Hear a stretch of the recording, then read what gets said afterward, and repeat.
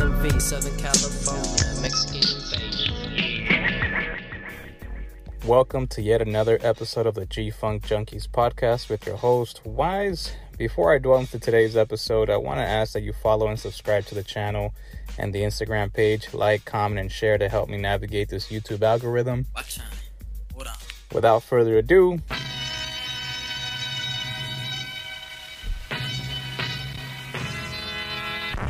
it's not every day that we actually have an official review of an underground album. Let me read you a few words from Matt Rinaldi for AllMusic.com. Let me clear my throat. Mexican Invasion. Recorded from 1994 to 95, the debut LP from the Santa Maria, California gangster rap duo Cali Lifestyle is a product of its time, leaning much closer to the G-Funk era sound pioneered by Dr. Dre, Warren G, and the Dogg Pound than fellow West Coast Latino rap groups Cypress Hill or Delinquent Habits. Deluxe and T-Dre come off like Mexican versions of Ice Cube and Eazy-E, flowing over hardcore beats built on funk, soul, and disco samples from the likes of Patrice Rushen, Kool and the Gang, and the Isleys. First off, I'd like to say that I appreciate that this album got a little limelight for its lasting impressions in the underground. I was actually pleasantly surprised to read a positive review, at least from what I infer here. Unfortunately, it doesn't delve deeper, other than briefly mentioning how distinctly it sounds from other Latinos in the mainstream and the samples it contains. Again, I don't think mainstream America understands our love and appreciation for soul and funk music. We're not boom bap enthusiasts as a culture. Alright, so I'm gonna break it down for y'all. Everything from the cover, themes, samples, and the disses all laced into this, dare I say, masterpiece. You'll hear the highs, the lows, my critiques, opinions, and praises. And per usual, I'm gonna drop a little known fact. This was released under UW Records before it officially became Underworld Records. You can see this on the label's logo print on the back cover. Alright, check it out. So, the cover is definitely something that screams with its fluorescent fucking blue. Quite frankly, if I'm being honest, I don't very much like it. Some of you might be thinking, Chalice Wise, you're fucking tripping. But the release with a darker shade of blue was an improvement. Now, CLS, along with every other Chicano rhyming on wax back in the 90s, stated that they didn't intend on being Chicano rappers. And we wasn't really trying to be in any type of genre or anything like that. We were just, as far as we was concerned, and T was concerned, I'm pretty sure, we were just rappers. There was no, because there really was no Chicano genre back then. There was just either you rapped or you didn't, and you were good or you weren't. You know what I mean? So there wasn't anything like I'm gonna try to rap like this or that. But with an album name like Mexican Invasion, it's kind of hard not to be put in that category. I've said this before, we have these songs, albums, and even groups with our ethnicity tied to them, and it's kind of hard not to get boxed in. Nevertheless, the title of this album serves a higher purpose. You might be thinking, the fuck you talking about? But let me break it down again and share some glitcha with ya. But in 1994, there was a big push in California that caused panic and destabilized immigrant communities via Proposition 187. This album title was, in my opinion, a big fuck you to Pete Wilson, the California governor at the time, and his support for the proposition on the 1994 ballot, which happened to be his ace up the sleeve for re-election. This had Chicanos across Cali organizing in mass protests. The bill did pass and was eventually deemed unconstitutional back in 1999. I will note something that is often overlooked in the conversation, and it was the fact that this had a high approval rating amongst black voters. As high as 50% of them voted in favor of Prop 187. All in all, what I'm saying is that the title was a political statement, whether you knew it or not. Otherwise, the cover is a California classic. Two homies posted up in front of 1969 Chevy Monte Carlo, maybe? Not exactly sure. Plus the old English font, classic all around. Not to mention their little ode to James Bond on the back cover, very nice. Now on to track 1, Ordinary Day. This is the opening song and begins with a sample of the film American Me, a barrio classic if you ask me. We got our own clica, strong clica, finally getting into our own, you know? Getting respect. Soon after, a sampled loop of bounce rock skate kicks in. There isn't much to the instrumental. Nothing was actually done to the beat to make it stand out other than a faster tempo. However, T-Dre and Deluxe had an energetic flow, and their vocal pitch sounded a little higher than usual. I mean, they do mention towards the end of the song that it was from 1994, so... Overall, it's okay. It's not bad, but it's not great either. It follows a storyline from A to Z if you pay attention. It's not my favorite sample of bounce rock skate, but it'll do, I suppose. Alright, track number 2, Time to Glide. This does actually stand out.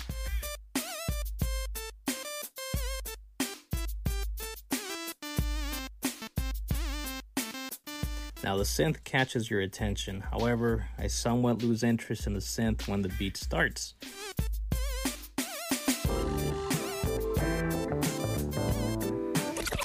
The Remind Me sample by Patrice Rushen feels like an odd mix with the synthesizer. It doesn't go with me. For some reason, it just doesn't sit well. I might be alone on this opinion, but that's just me. Sounds like the two don't mesh well, and the track sounds as if it wasn't balanced. It's hard to describe, actually. There's a lot going on with the instrumental, yet these cats managed to keep a cadence to the beat, so I appreciate that. Now I got your attention, I'ma let you know that I'm the one that calls the D, the A, the A-U-X. I'm about to break necks and flex throughout your complex. The rhythm is what makes me like the song, if anything. At about 2:30, you can hear Deluxe talking about their come up. Rockin' house parties back in the 9-1, kicking ass in the 9 deuce, 9 tray, still getting the job done. 94 was still steady, dropping tight tracks. Also, there's something I caught in the song that I'm gonna bring up later on, so keep that in mind. Down from the get-go.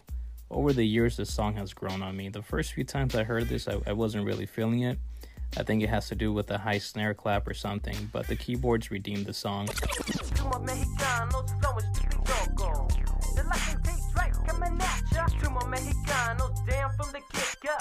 They mentioned something critical here. Most people think you gotta be from LA to hit. Too much of films and other media centered around Mexican Americans is always set in LA, but there's just as much shit happening outside of LA, so... the song does take aim at lighter shade of brown.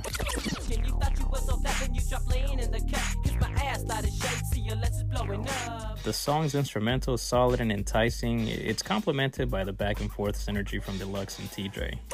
Young as teens, living the dream, smoking green. That's my status, breaking fools wide, stripping them of their pride. Mexicano blind, dropping fools by the wayside. Continuing with the hyped up feel, the album moves into track number 4, Freakin'. The sample or loop for this song is Still in the Groove by Ray Parker Jr.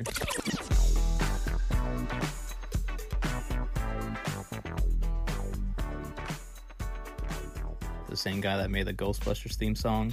You know the one. Ghostbusters!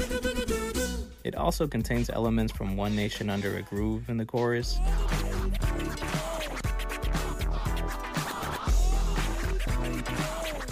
Their cadence and chemistry rides smooth to the tempo of the song.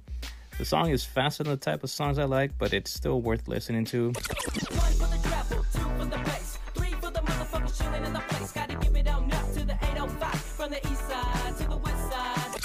Alright, circling back to what I mentioned earlier about taking jabs at LSOB.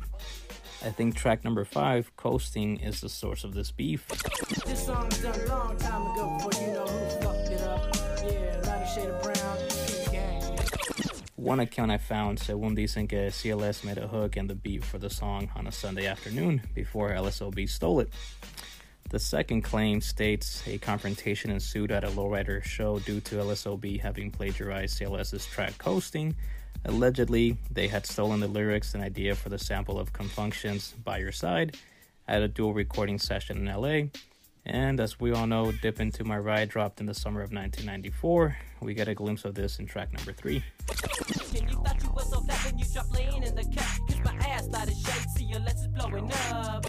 Because you see, in my society, reality equals casualty. I'm just dipping, no need for ego tripping. But anyway, on to my review of this song. I don't like it. I've played this in various settings, and most recently coasting up the 5 from Central San Diego to North County and up Coast Highway. The beat bores me to death, and the damn song goes on for almost 7 fucking minutes. Damn. When it commences, the drums seem like they're gonna kick in and pound the speakers, but ultimately it doesn't.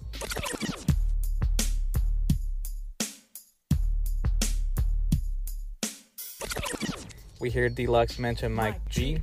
Who's that, you may ask? The first album, no, it was this white boy named Mike Grider. Yeah.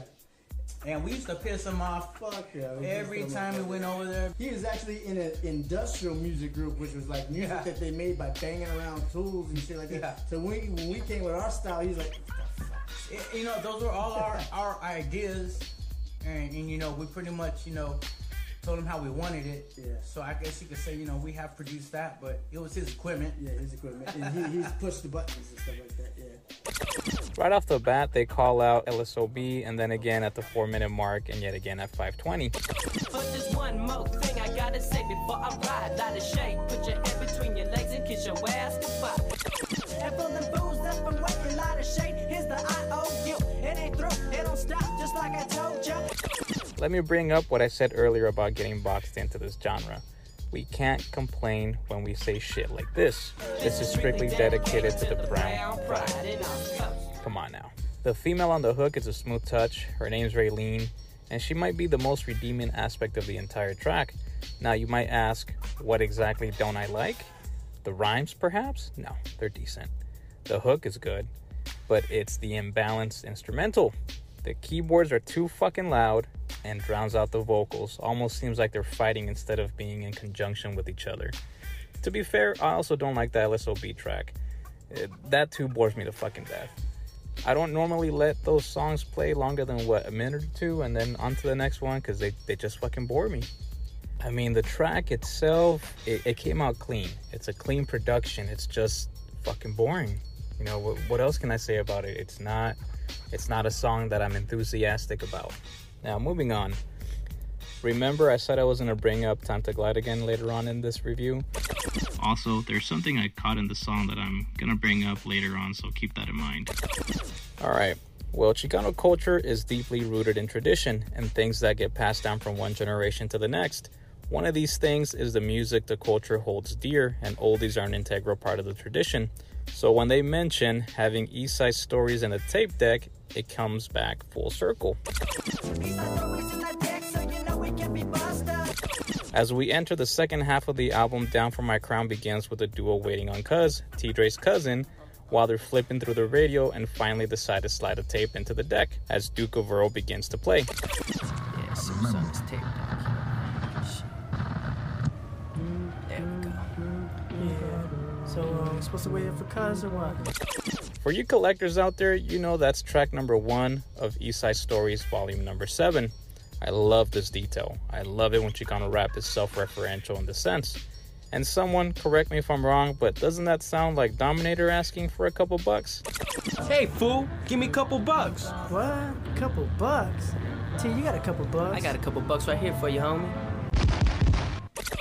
As for the beat, it can be enjoyable at times, and if you've read what I wrote for Khalifa Rap a long time ago, I find it to be one of the most distinguished songs on the album. Almost sounds like it belongs in a future release because of the production quality.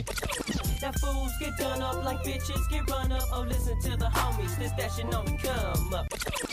But it isn't beyond reproach. Whoever got on the keyboards got a bit carried away. They drowned the vocals at times and the rest of the tune.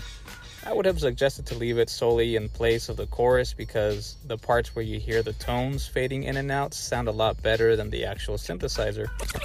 I'm down for my crown and make it simple like that. I won't touch a J unless it's nice and fat. Alright. I'm going to dwell a little deep into this next song because there's a few things I want to cover. Track number 7, Sucker Free.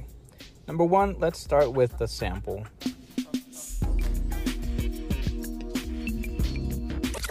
Love the fact that they used Sugar Free by Juicy. Perfect sample. This sample was real popular in the mid-90s, most notably by AZ. But the thing I want to point out is the similarities in these next 3 songs. Busta Free by Richie Rich from 1995. 'Cause I'm Busta Free.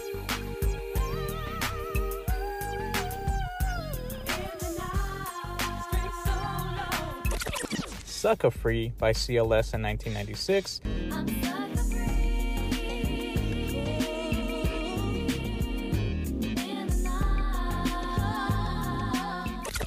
and Sucker Free by Young Dre in 1996. I'm a big sucker free guy.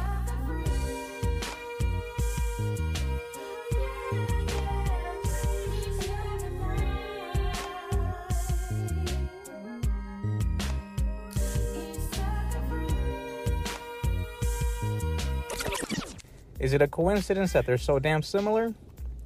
I know for a fact that T. Dre has gone on record to state he's a huge Bay Area fan. My music I used to love listen to was from the Bay Area. You know, I'm a Mac Dre fan. Yeah. And then Deluxe right here is Ice Cube fan. You know, so I can see the influence Richie Rich may have played in this track. But that Young Dre tune, somebody was biting. And I'll just leave it at that. Either way, I like this track, but I think it could have been better. For starters, they should have focused on this part of the sample much more.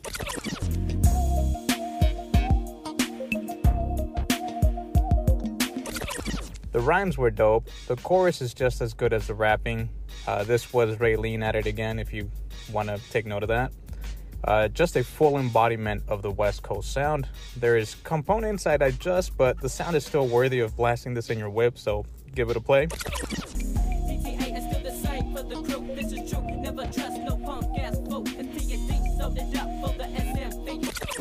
Many moons ago, when I was first getting into Chicano rap, I had downloaded a few songs from this album. At first, Very Next Day really stood out and easily became a favorite track. The upbeat instrumental with the DJ Quick-like cowbells and the synth made it an instant enjoyable song for me.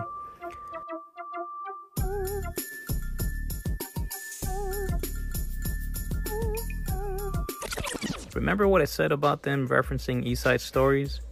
Well, this song is about a party, and in the intro, you can hear a song playing in the background, which happens to be Aaron Neville's Tell It Like It Is, which, coincidentally, happens to be on East Side Stories Volume 9. Hey,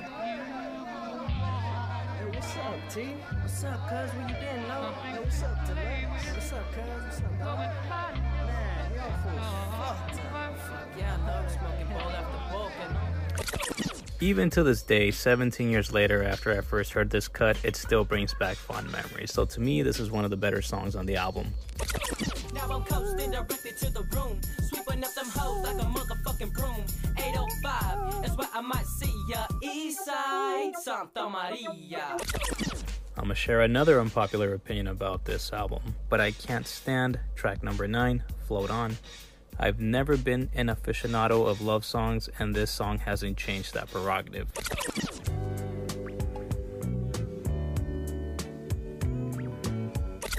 The song is a sample of Float On by the Floaters.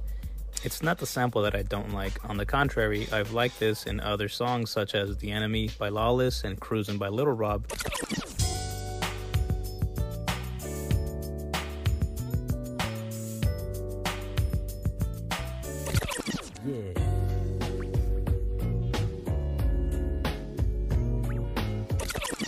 In contrast to this cut, those two other songs had interesting subject matters.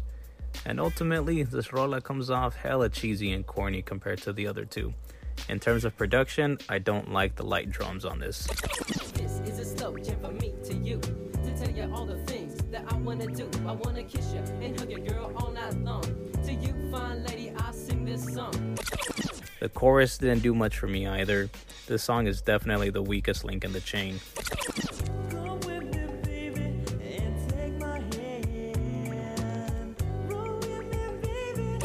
And lastly, we come to the last track on the album, and everybody's favorite, Lost. Is there anyone that doesn't like this track? It's definitely a popular sample of Oh Honey by Delegation. You can hear this a lot throughout the 90s, both in the mainstream and the underground. But some of my favorite tracks include CLS's own track. SMVCC 805 is the ghost stack. Ain't no place that I'd rather be than the BIG BAD13C. Essay Ride by LSD, Instinct by the Mexicans, and My Coupe de Ville by AOT and Slow Pain. The Inland Empire, Riverside to Sabadino, 2 counties related, getting better like a primos. Dip down the avenue, gotta get my crew, bump the oldies. Got reunited with the homies, no room for a car mob, deep in my Aerostar van. Compton, Pico, Pasadena. Westwood, Watson, West Covina, Linwood, Lakewood, y'all stay mellow. As I've mentioned a few times in the past, I love it when Chicano rap is self-referential. You can hear parts of this track sampled in fellow 805 rappers Triple C, Times Are Getting Crazy. I got love for the place that raised me, even though times get a little crazy. Even though times get a little crazy. Crazy, crazy. Even though times get a little crazy. The chorus to the CLS track is well blended, the drums are just right, and the vocals are so well incorporated into this track that I can see why this has become an instant classic. Definitely my favorite from this album. I bought the version with the bright blue cover, but it's eye-catching. The title definitely makes a statement. Overall, the album is at a perfect length, 10 tracks, and no fillers. The Mexican Avengers, as they refer to themselves several times, provided a sound and style that should be much more prevalent, more party jams, and less gangsterism. Inside the credits, they mention SD, The Night Out, 805 619 as a shout-out. From the 805 to the 619. They have credited SD rappers as having made an impact in their music, so that shout-out is befitting. I mean, who else was there to have like the blueprint? Well, you know, to be honest, man, Little Rob, of course. You know, Night Owl. There was a couple groups out there. Gotta give Tomas Solis his due credit for giving them the opportunity to drop this album on his label. He really gifted Chicano rap fans a gem. What were the lows in this album? Well, the fact that Mike G was the one making the beats for a genre that he was unfamiliar with probably has a lot to do with my criticisms of the imbalance in the songs I had a bone to pick with. The constant mention of being Mexican is a double-edged sword. It would draw us in, but probably contributed to the reason why this genre didn't expand beyond our demographic. I'm not fond of the bright blue cover, but I suppose it would stand out from the rest if it sat on a shelf at a record store. Now the highs, the samples, they were great. The rhyme scheme, you can hear a clear internal rhyme structure. The lack of Zapp and Rogers samples is a plus. And also, it spawned a hood classic, Lost. To summarize this, the album is greater than the sum of its parts. What do I mean by that? Well, if you listen to the songs individually instead of all together from beginning to end, it won't sound as great as letting the entire album play front to back. Do I recommend this album? Hell yeah! Over half the album slaps. If you don't already own this, I don't know what's holding you back. I even went as far as getting a bootleg vinyl copy from Japan. Now, I want to thank you all for listening and taking the time to support the podcast. Like I always say, just chill till the next episode. Boom.